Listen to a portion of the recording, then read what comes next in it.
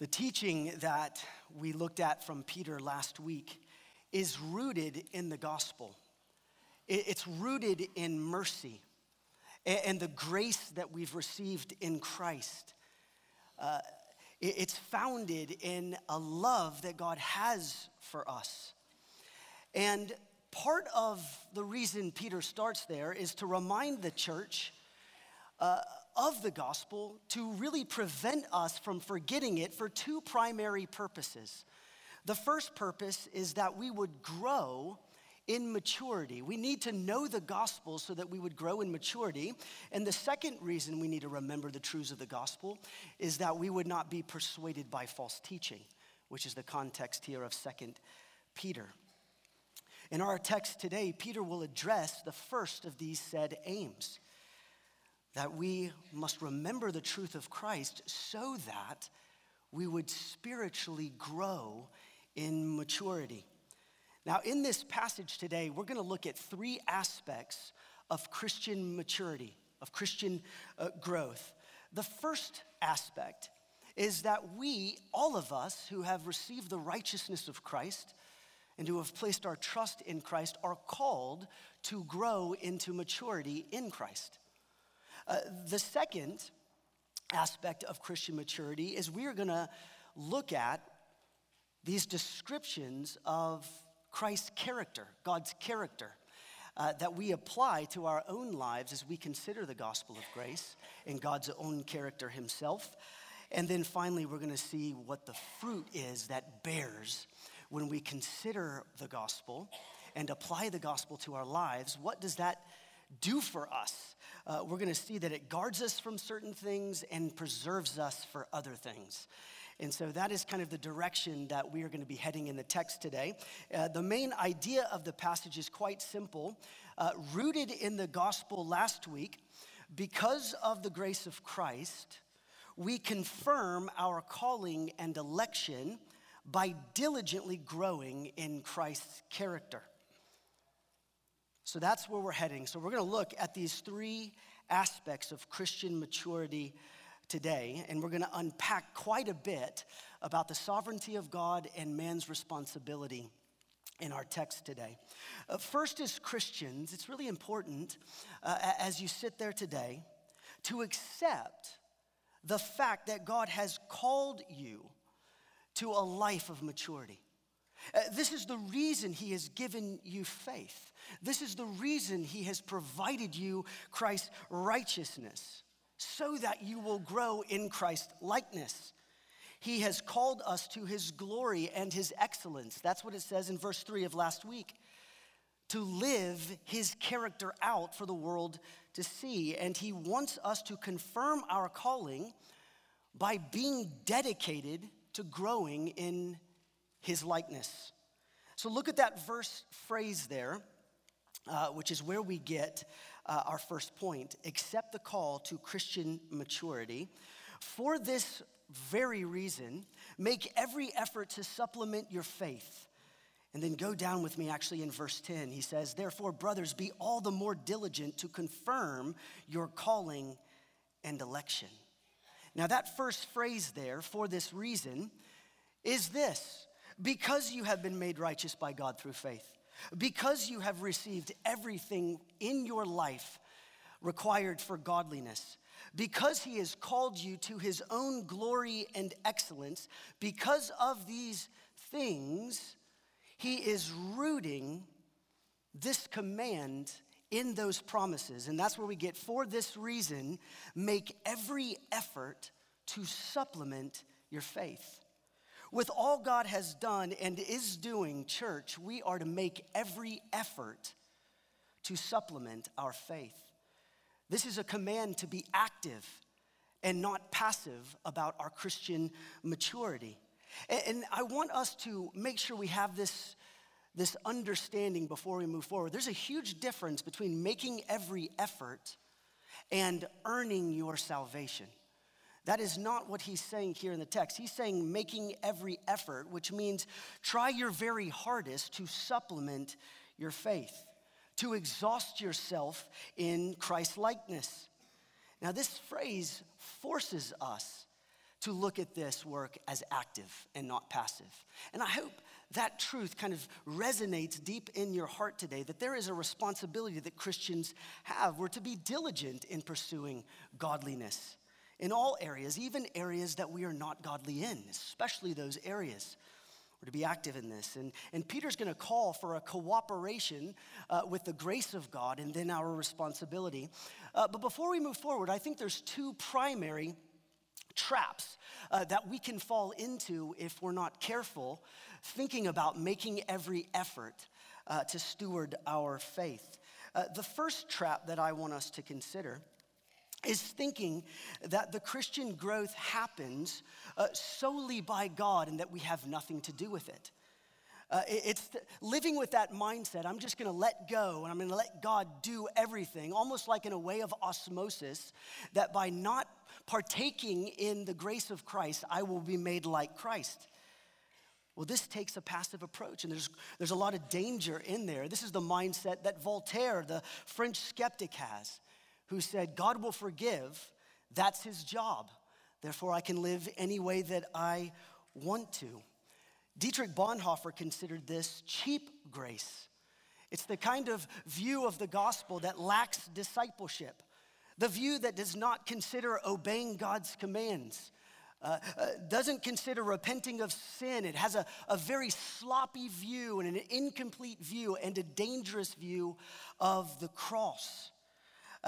There's no desire to fight sin. There's no active faith and dependence on God and his Spirit. This view promotes that since all counts are settled before the living God, therefore all can be had for nothing. And that's simply not the case here if Peter is calling us by the Spirit of God to make every effort. This view of the gospel keeps people from, this view of the gospel allows people to drown in their sin because people aren't trusting in the hope that they have in the gospel that truly changes people. The other side of the trap is the opposite, that you can do everything in your own power to grow in godliness.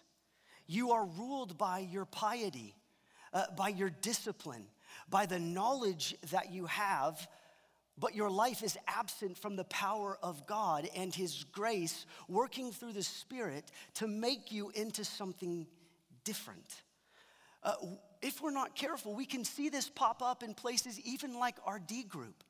We're telling one another as sin is confessed, hey, stop doing that, or how are you doing in this? And we take those matters into our own hand without considering the grace of God itself. Have you looked at this, or have you said this, rather than have you held Christ this week, which is the motivation for you to change the way you speak or change the things that you look at.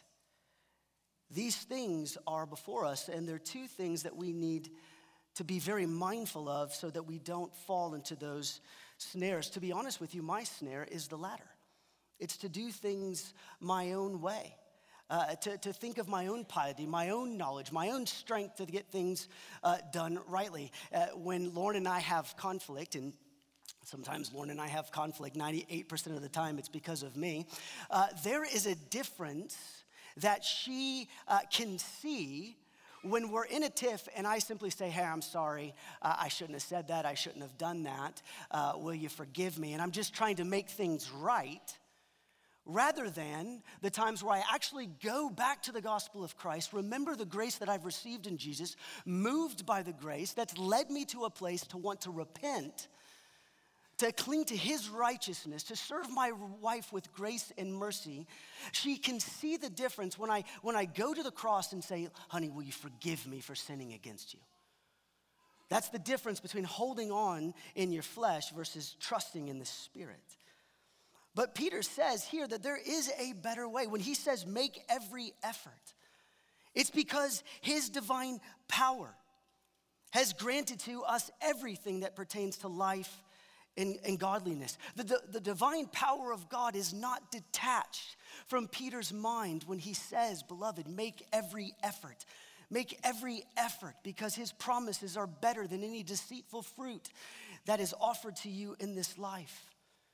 Rest on the supplies of grace, not cheap grace, not no grace, but abundant, powerful, true grace of the Lord Jesus Christ that reminds you of your stance before a holy God because of his righteousness. So make every effort. Douglas Moo, a theologian, says it this way: we must insist that God by his Spirit makes us holy, and it is we who do the job of becoming holy. And we're going to talk more about what that looks like fleshed out a little bit.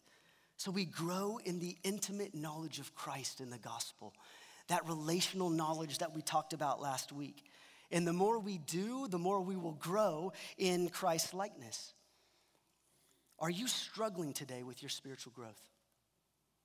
Are you struggling to just move one tick in godliness? It might be because you have engaged these things with an attitude of letting go and just trusting that God is going to make it better.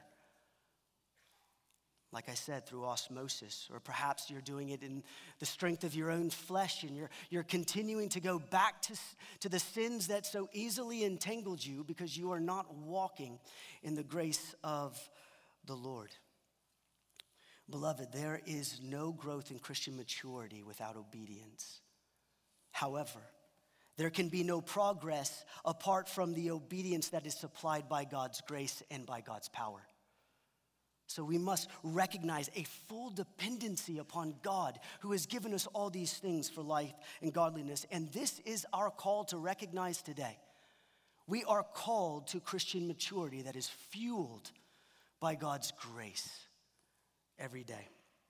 Now, secondly, look how Peter describes Christian maturity. It's through Christian character. So by growing in these things is how we partake in the divine nature, like we talked about last week. So God's holy character is what drives our holiness and our goodness. So he's going to kind of lay out for us these godly characteristics that we can partake in as we grow in the divine nature. Look with me there in verse 5, which drives our second point, which is to strive for the character of Christian maturity. For this very reason, make every effort to supplement your faith with virtue, and virtue with knowledge, and knowledge with self-control, and self-control with steadfastness, and steadfastness with godliness, and godliness with brotherly affection, and brotherly affection with love. For if these qualities are yours and increasing, and then we'll get to that in our third point. But I say this because I want us to see there's two crucial words here in verses 5 through 7. The first word is supplement your faith, and the second is increasing. So we are to supplement our faith that we would increase in these godly characteristics. What does it mean, verse 5, to supplement your faith? Well, supplementing your faith simply means this. That little Greek word for supplement is to provide or add at one's own expense to something. We have a responsibility to add to the faith that God has given us. This word in the Greek describes a wealthy benefactor in ancient times who would fund Greek plays as they would happen in society. He would want the society to enjoy a play, and so by himself he would supplement and fund those plays for all to enjoy. That's the word that Peter uses here. It's the same word provider in verse 11, that God provides for us an entrance into the kingdom of heaven.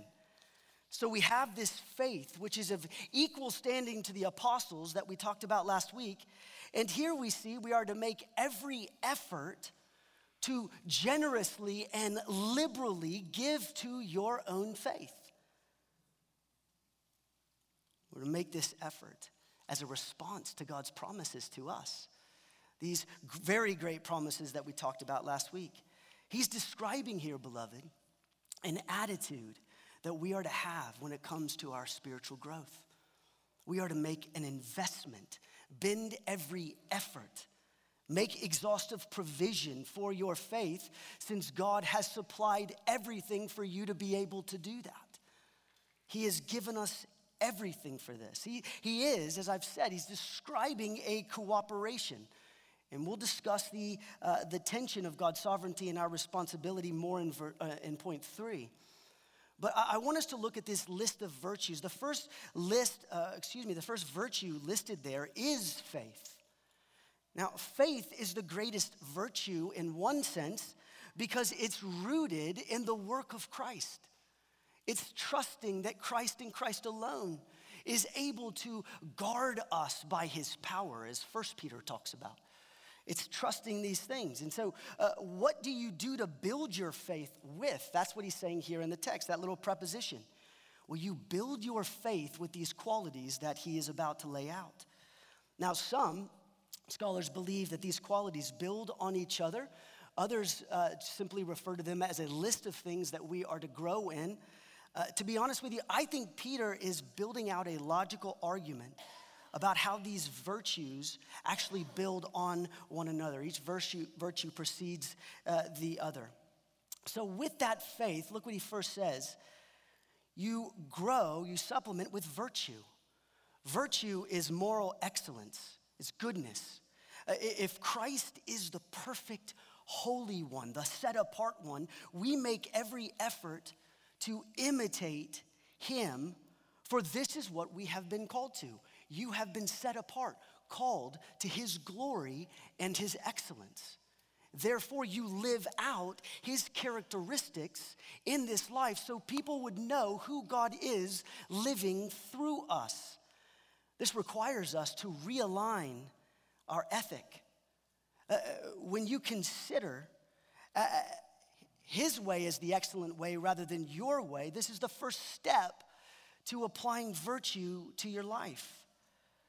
Many people confess Christ with their mouth. If I could just pastor us here for a second. But they never take the step of realigning their lives to fit the mold of what Christ finds as excellent. And this is a great sin of many people. And yes, remember that God is gracious.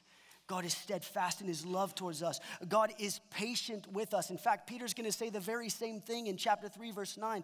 The Lord is patient with you, not wanting anyone to perish, but everyone to come to repentance. But he is calling us to live a life of excellence. It's as if Peter is saying, I want you to be like Christ.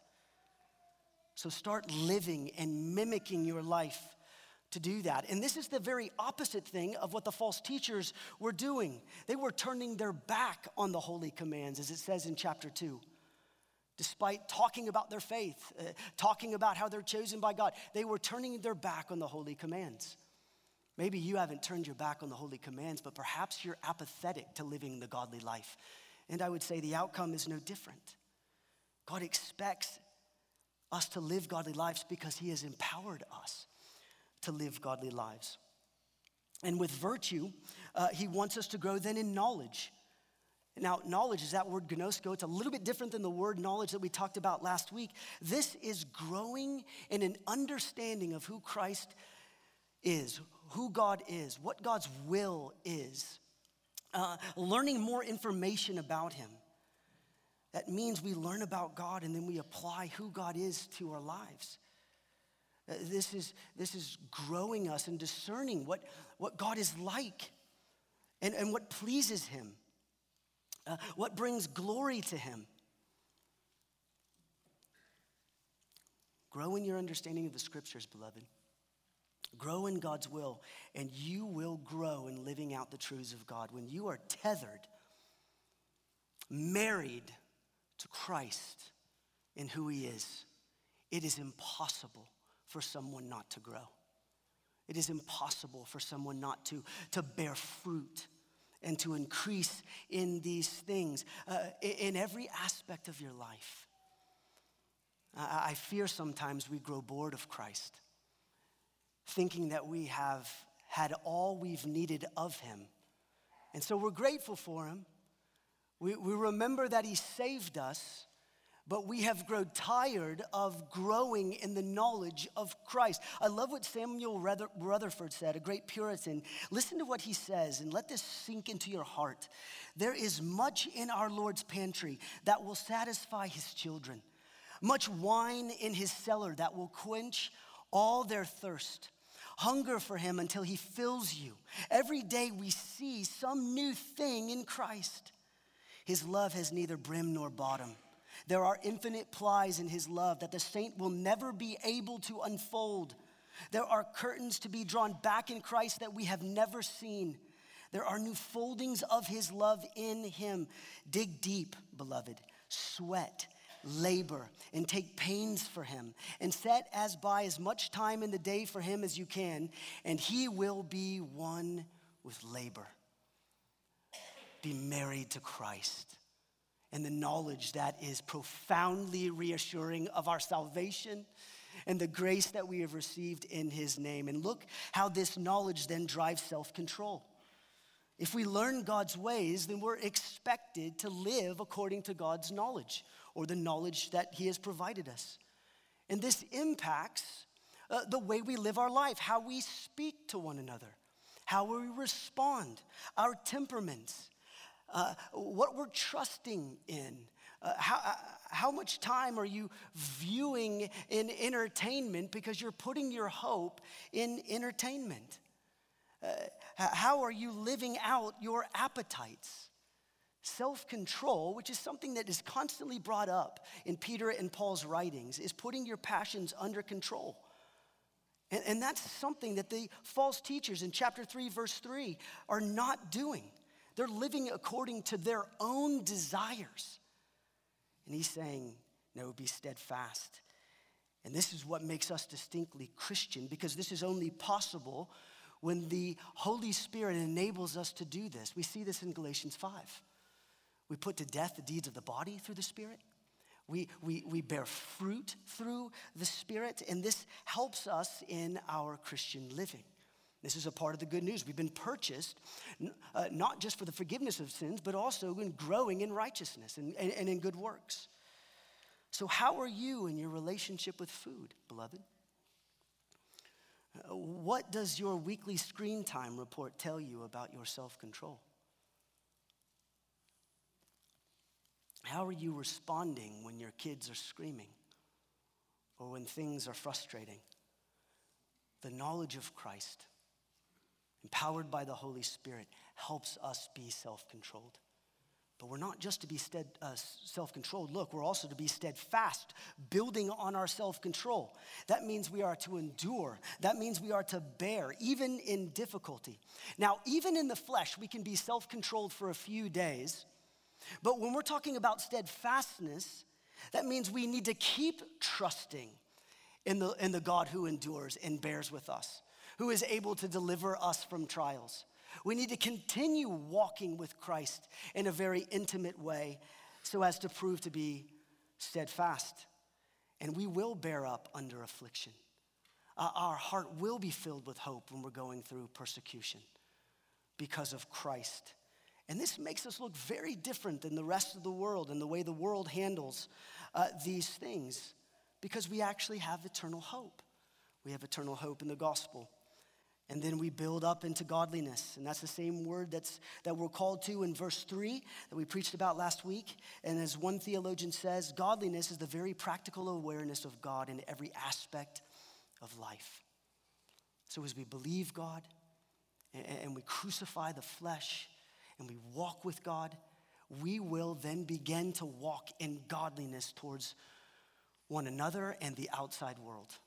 And this is what we are called to, every single one of us as Christians. And then that leads us to brotherly affection, a Greek word, Philadelphia, referring to affection that we have towards one another. So when we're growing in godliness, we actually begin to consider our brother and sister over our own self. And when Christ calls us to him, he demands a new loyalty amongst his people. Do you remember what Jesus himself said in Mark chapter 3? He says, these are my brothers and my sisters. Where is my mother? My mother is here. This is the way that Jesus views those who have placed their faith in him, the church. And we're called to be the very same, to build each other up in this, to grow in this, to dedicate our lives to this. And then finally, brotherly affection then leads to the greatest virtue, which is love, agape. It's the final virtue, the apex of this list. Love leads to compassion, care, service, sacrifice. It is the aim of Paul's charge as he's writing all the beautiful scriptures to Timothy. In 1 Timothy, he says, all of this is driven by love. It's very possible, as 1 Corinthians 13 tells us, that we can have knowledge without love. We can have understanding in all things, but if we don't have love, we don't have anything.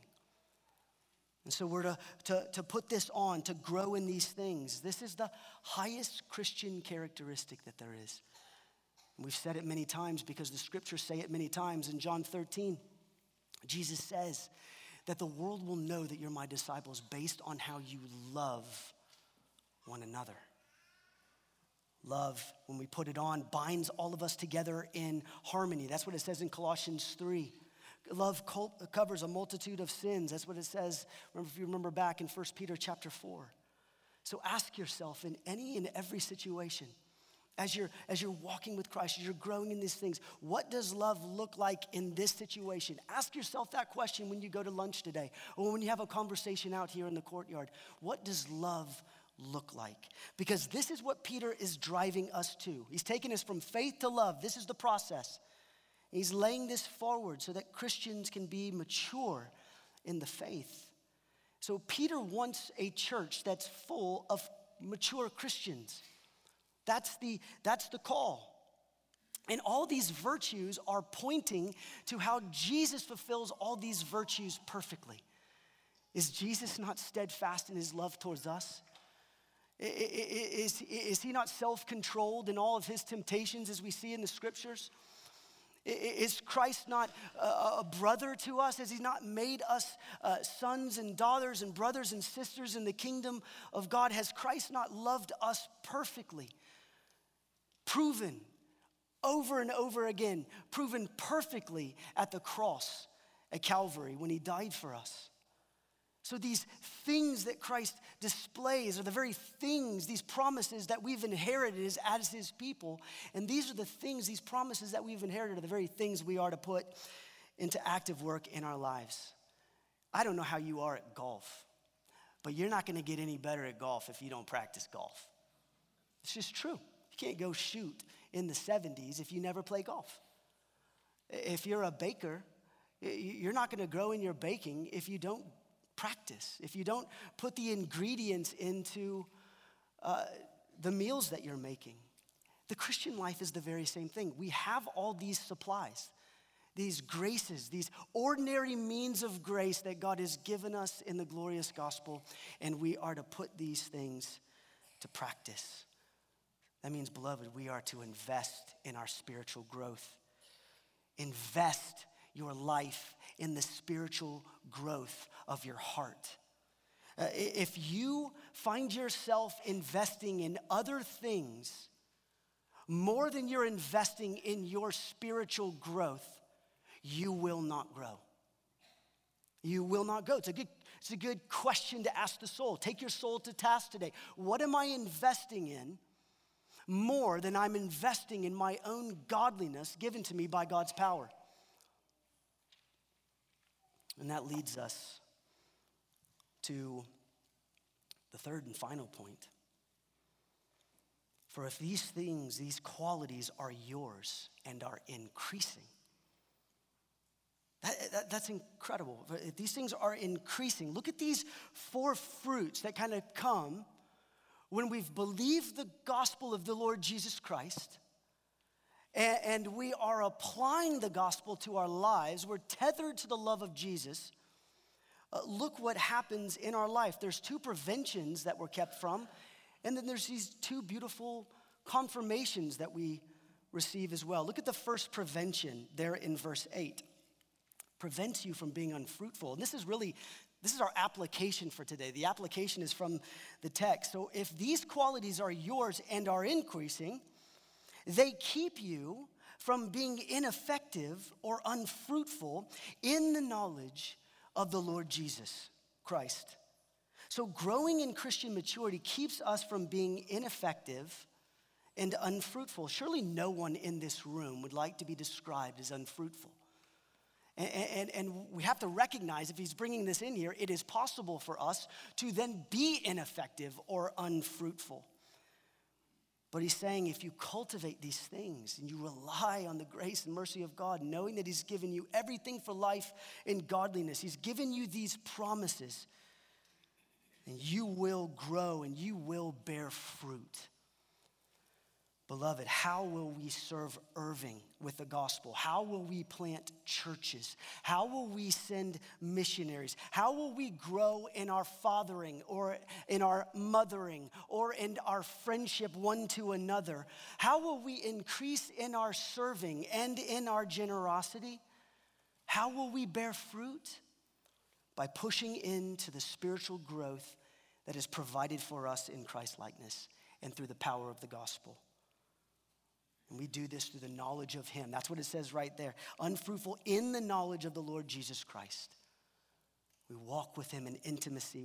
We apply these things to our heart. And look at the second thing that is prevented. We avert forgetfulness. Look what it says in verse 9. For whoever lacks these qualities, for if these qualities are yours, all of those godly characteristics listed, for if these qualities are yours and are increasing, they keep you from being ineffective. And then verse 9, for whoever lacks these qualities is so nearsighted that he is blind, having forgotten that he was cleansed from his former sins. Look what Peter says here. Whoever lacks the godly character and is not increasing in this godly character, is the equivalent to a blind person who is so nearsighted that he has forgotten what he has been cleansed of. It's like if you go to one of these stained glasses on the side of this sanctuary and you place your nose against it and you're just looking at where your nose is touching the stained glass, you are unable to see and describe the beauty of that stained glass. It's what he's saying. It's the picture that he is painting. Some are so distracted with the things of life that are right in front of them that they cannot see the power of the gospel that we are called to remember, that has cleansed you from former sins. You have forgotten what Christ has delivered you from. And here's what that means practically. We keep returning to the same sins that so easily entangle us because we have forgotten the former sins that we have been forgiven of because we have forgotten the very gospel that has saved us. We might at times remember that Christ died for us, but we remember so in a transactional way, recognizing that yes, he's died and whatnot, but you have forgotten that he has cleansed you of your sins. And how? Because you have not made every effort to supplement your faith with virtue, and virtue with knowledge, and knowledge with self-control, and self-control with steadfastness, and steadfastness with godliness, and godliness with brotherly affection, and brotherly affection with love. So we believe the gospel, and our heart is reminded of these truths, and we apply these truths to our lives every day. And the question is the gospel operating in your life every day? This is what we mean. Are you preaching the gospel to yourself every day? How do you avoid forgetfulness? Gospel-mindedness. That's how we avoid forgetfulness. So be mindful of these things. And third thing, look there what it says in verse 10. Confirms our calling and election. Therefore, brothers, be all the more diligent to confirm your calling and election. For if you practice these qualities, you will never fall. I want us to look at that last statement there in verse 10. If you practice these things, you will never fall away from the faith. You will persevere. Now, we see in the scriptures that it is God who works in us both to will and to work for his good pleasure. We see that in Philippians chapter 2, and we see in Philippians 1 that it is God who starts the work and he completes the work. It's in Romans, it's in Ephesians, it's in 1 Peter 1 that we are elect by God before the foundation of the world. And those who are elect will be brought into the kingdom of God because God has the power to preserve us in this journey of exile. But I want us to see here, Peter is talking about the onus being on us. We have a responsibility to make every effort, as Peter says, to diligently confirm that you are a Christian, that you are in Christ. So yes, we are elected, but the proof of our election is whether or not our affections for God have been changed. You see that little word there, confirm? In the Greek, it's in the emphatic tense, and it means to ratify or to validate that you are a part of the elect. So our election is granted to us, and then we validate it by saying we want to know this Christ who has saved us. We want to live out this godly life and demonstrate the character of the one who has saved us and cleansed us from all unrighteousness.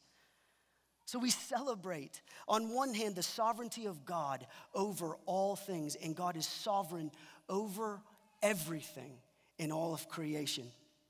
And then on the other hand, we have a responsibility to recognize the duty of man in growing in this godliness because God has supplied us everything that pertains to life and godliness. He works his grace in us, but he does not do it all for us. And we have to be okay with the tension of the scriptures. One of the commitments I made to the church when I came is to make sure that we preach the whole counsel of God, to tackle every single text the way that it was intended to be written. And so we have to see that it's both, and we'll get into that here in just a second. But the evidence of the sovereign grace that you have received and that you have trusted in is displayed in those who practice these qualities. That's what Peter is saying. He's aiming at our assurance here. So how do you know if you're counted among God's elect? That might be a question that you're wrestling with in your seat today. Pastor, how do I know if I'm a Christian? Look what it says there again in verse 10. Be all the more diligent to confirm your calling and election. For if you practice these qualities, you will never fall. So how do you confirm your calling and election?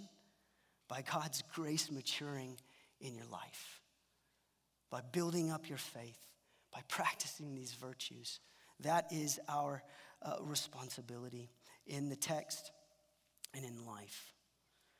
And what happens then if we're not doing this, if we're living a sinful life, our assurance goes away, does it not? We start thinking about like a fear that we have in whether or not we're saved. It's like our assurance is just stripped away. If you're living a godly life or an ungodly life for a long period of time, I say this in love. You might not be a Christian because he's calling us here to make our calling and election sure. Not by our works, but by trusting in daily of the work of Christ that drives us and motivates us to a holy living. I hope you have ears to hear that today, because that's what Peter is calling the church to consider. But those who do, those who are in Christ, look at the final thing today. We are ensured eternal provision.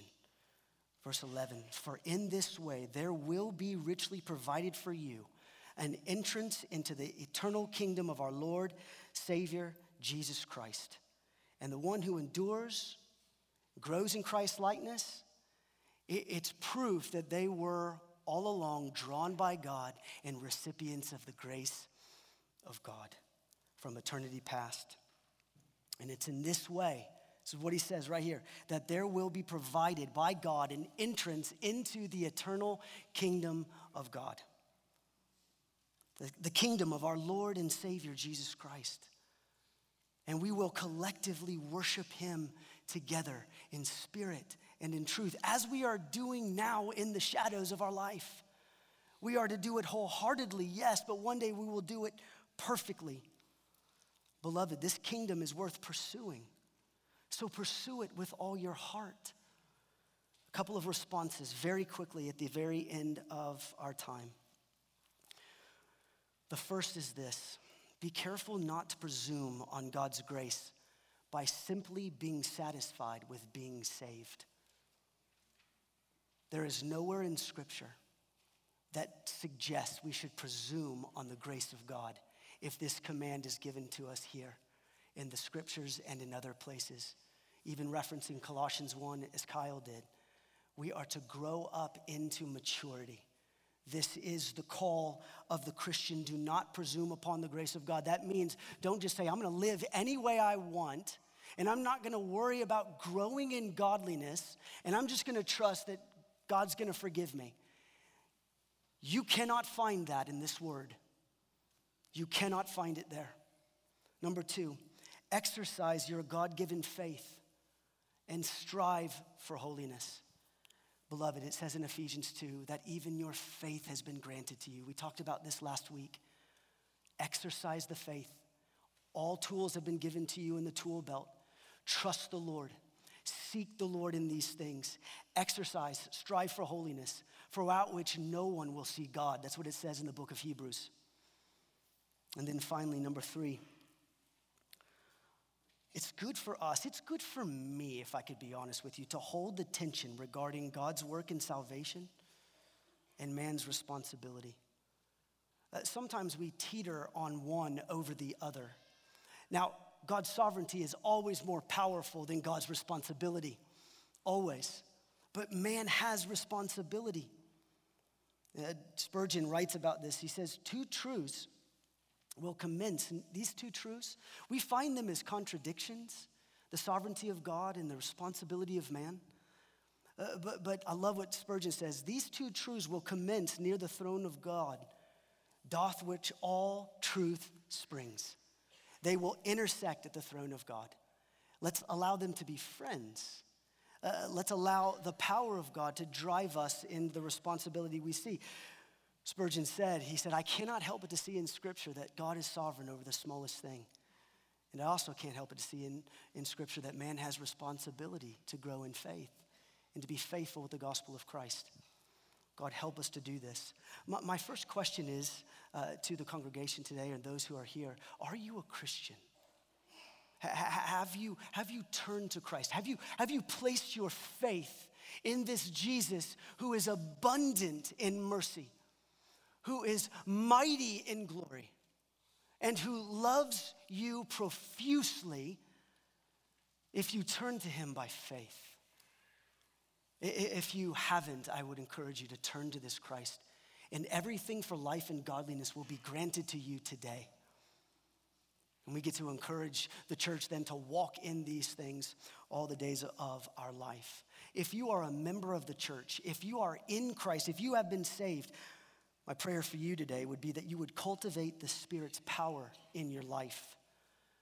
I pray that you would abandon yourself in Bible study, that you would commit to it more than anything in this life, to know the Scriptures of God, that you would be devout in your prayers, asking God for help, asking God to grow you in godliness, with your eyes on Jesus as you're transformed from one degree of glory to another. This is his promise to you. This is the very great promises we talked about last week. Be here in worship, trusting, worshiping the living God. Be together in fellowship. This should drive us both in our worship of God, this beautiful gift of God's sovereignty and our responsibility should drive us to worship the living God that has given us all the grace and mercy that we need in Christ Jesus. And so let's get to work as we've been called by God to do so. Let's pray. Father, thank you for your word, for without it we would be blind.